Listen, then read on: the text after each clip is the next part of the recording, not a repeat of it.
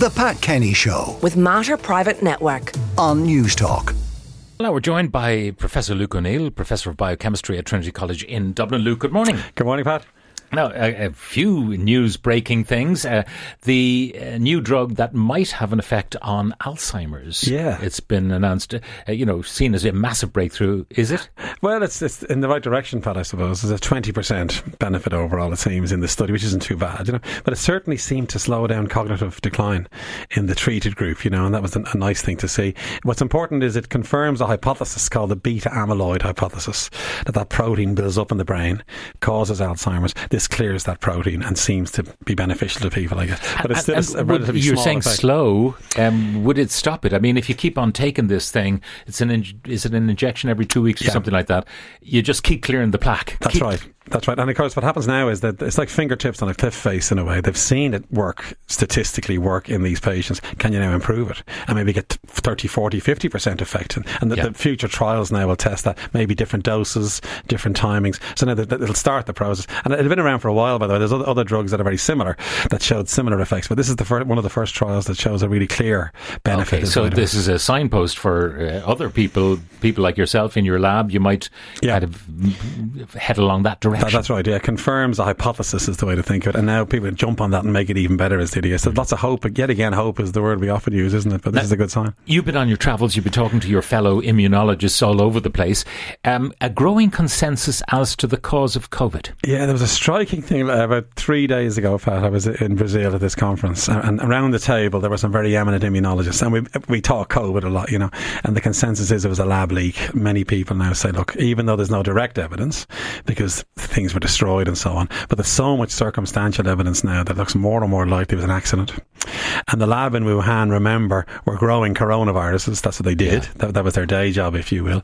So they think now maybe someone dropped the test tube, or a likely thing was it grew to such a very high concentration in the test tube, much more than in the natural world, and then someone took that into their body and it began growing in the body. You wouldn't pick up that dose normally from the wild, you see, only in a lab context, and again purely accidental, and then that person might have gone to the market or gone home. Now again, we still don't fully know because there's no smoking gun, but certainly my talking to immunologists was the consensus is it more than likely was a lab leak that started this whole thing. Could that ever be proven? And if so, I mean, if it's an accidental lab leak, is anyone responsible?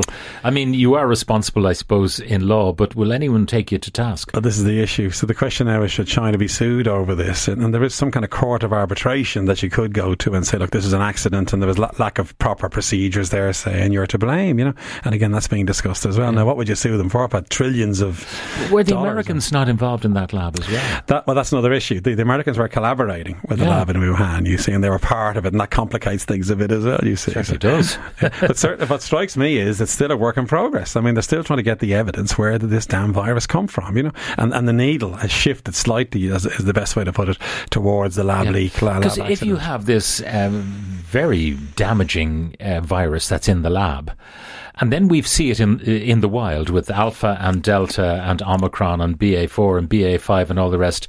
Now, I'm not going to jump the gun and say that it's mitigating in its effect, but in the wild it does seem to be diminishing in its effect. It does as well, that's right. So something strange happened in the lab, and we think it's more than likely going to be concentrating it into a very high concentrated solution, and that then really infects someone. In the wild it's too dilute, if you see what I mean, and can't really infect people. And it's a good thing, Pat, by the way, if it is in the lab, because it's less likely to happen again.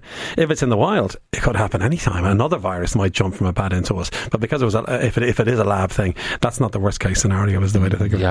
It might explain why the Chinese are so restrictive in their controls of COVID compared to the rest of the world now. They're still at it. Could be, yes, exactly, because they have concerns as well, of course, all the time. And remember, there are still many labs working on coronaviruses. You've got to make sure those labs are fully sort of appraised and they are doing the right thing all the time now. Now, the topic we wanted to talk about today was progress on long COVID and trying to understand why some people have it and why some people don't, and what do you have when you have it? Yeah. And what are the biological markers? Exactly. The three big unknowns, Pat, that were left with COVID, by the way, let's reiterate them again. One is, will a new variant crop up? We don't know. It might. The waning of the vaccines, and do we need to boost? And maybe the fourth booster will suffice, but we don't know. The third is long COVID. And probably the third one's the most important, I think, because many people have it. I mean, the latest data is suggesting 1 in 10 have long COVID, and as many as half of those have severe long COVID. Now, we're talking symptoms 6, 9, 12 months post-infection. Okay. And it's fatigue, it's brain fog, it's depression, all those kinds of... And what's happening is, had a massive shift of researchers into long COVID now. So my own lab, for instance, we've now shifted working towards long COVID because it's such a massive problem. And remember, it causes despair, debilitation, all kinds of things happen. So, now, what's this story about that long COVID, whatever is causing it or making individuals susceptible to it, about reactivating the Epstein-Barr virus? Yeah, there's two again this week. I mean, every week there's new discoveries, as you and I know. The big one this week was a group in Yale have noticed if you have long COVID, you have lower cortisol, first of all. That hormone seems to be less in the long COVID people. And secondly, Epstein-Barr virus has woken up in your body.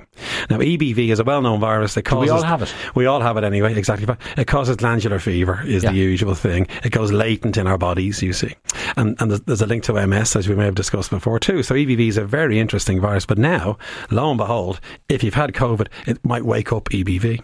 And what that means is you've got a constant viral infection burning away in your body, causing all those symptoms.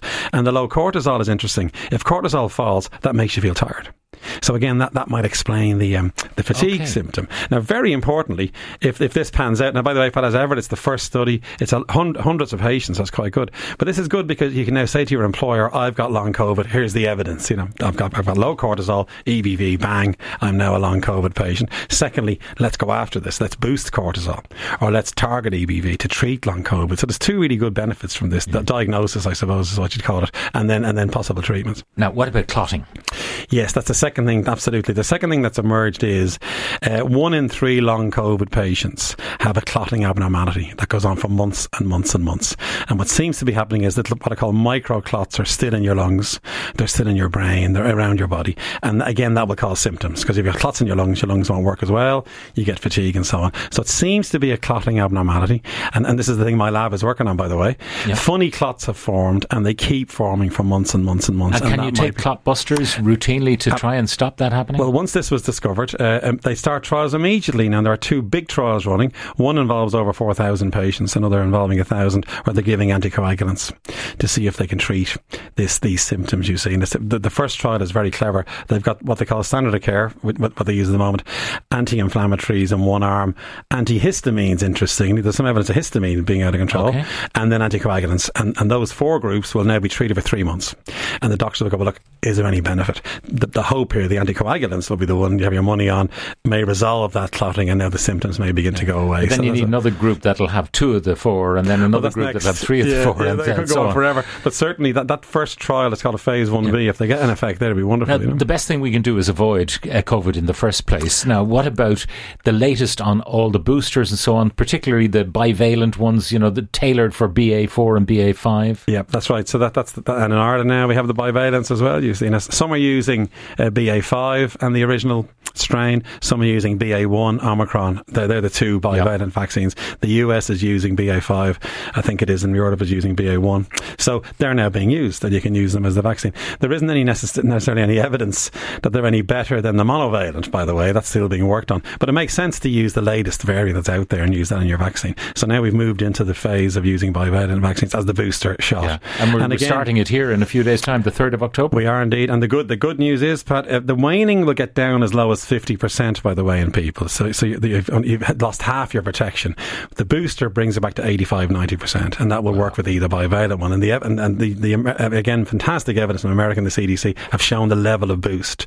You're restoring your protection, if you will, back up to 80, 90% by taking that 4th booster shot. Hence the importance of it, you see. So you have 1, 2, which is your regular vaccines, a couple of weeks apart. Then you have booster 1, booster 2, October 3rd will be booster 3, I think. That's right. Us. Yeah, I think so. Yeah, and then maybe there'll be another one before the winter's out. If we're lucky, the last booster may give you the full response that'll last for months and months and months. That's the unknown. The waning idea there is still there, you see. But certainly this is the thing to do. This is the only thing we can do, of course, by the way, with vaccines, is to just boost. And then we know the boosting is restoring protection. So that's the way that's going to go. Luke O'Neill, Professor of Biochemistry at Trinity College in Dublin. Thank you very much for joining us. Now, The Pat Kenny Show. With Mater Private Network. Weekdays at 9 a.m. on News Talk.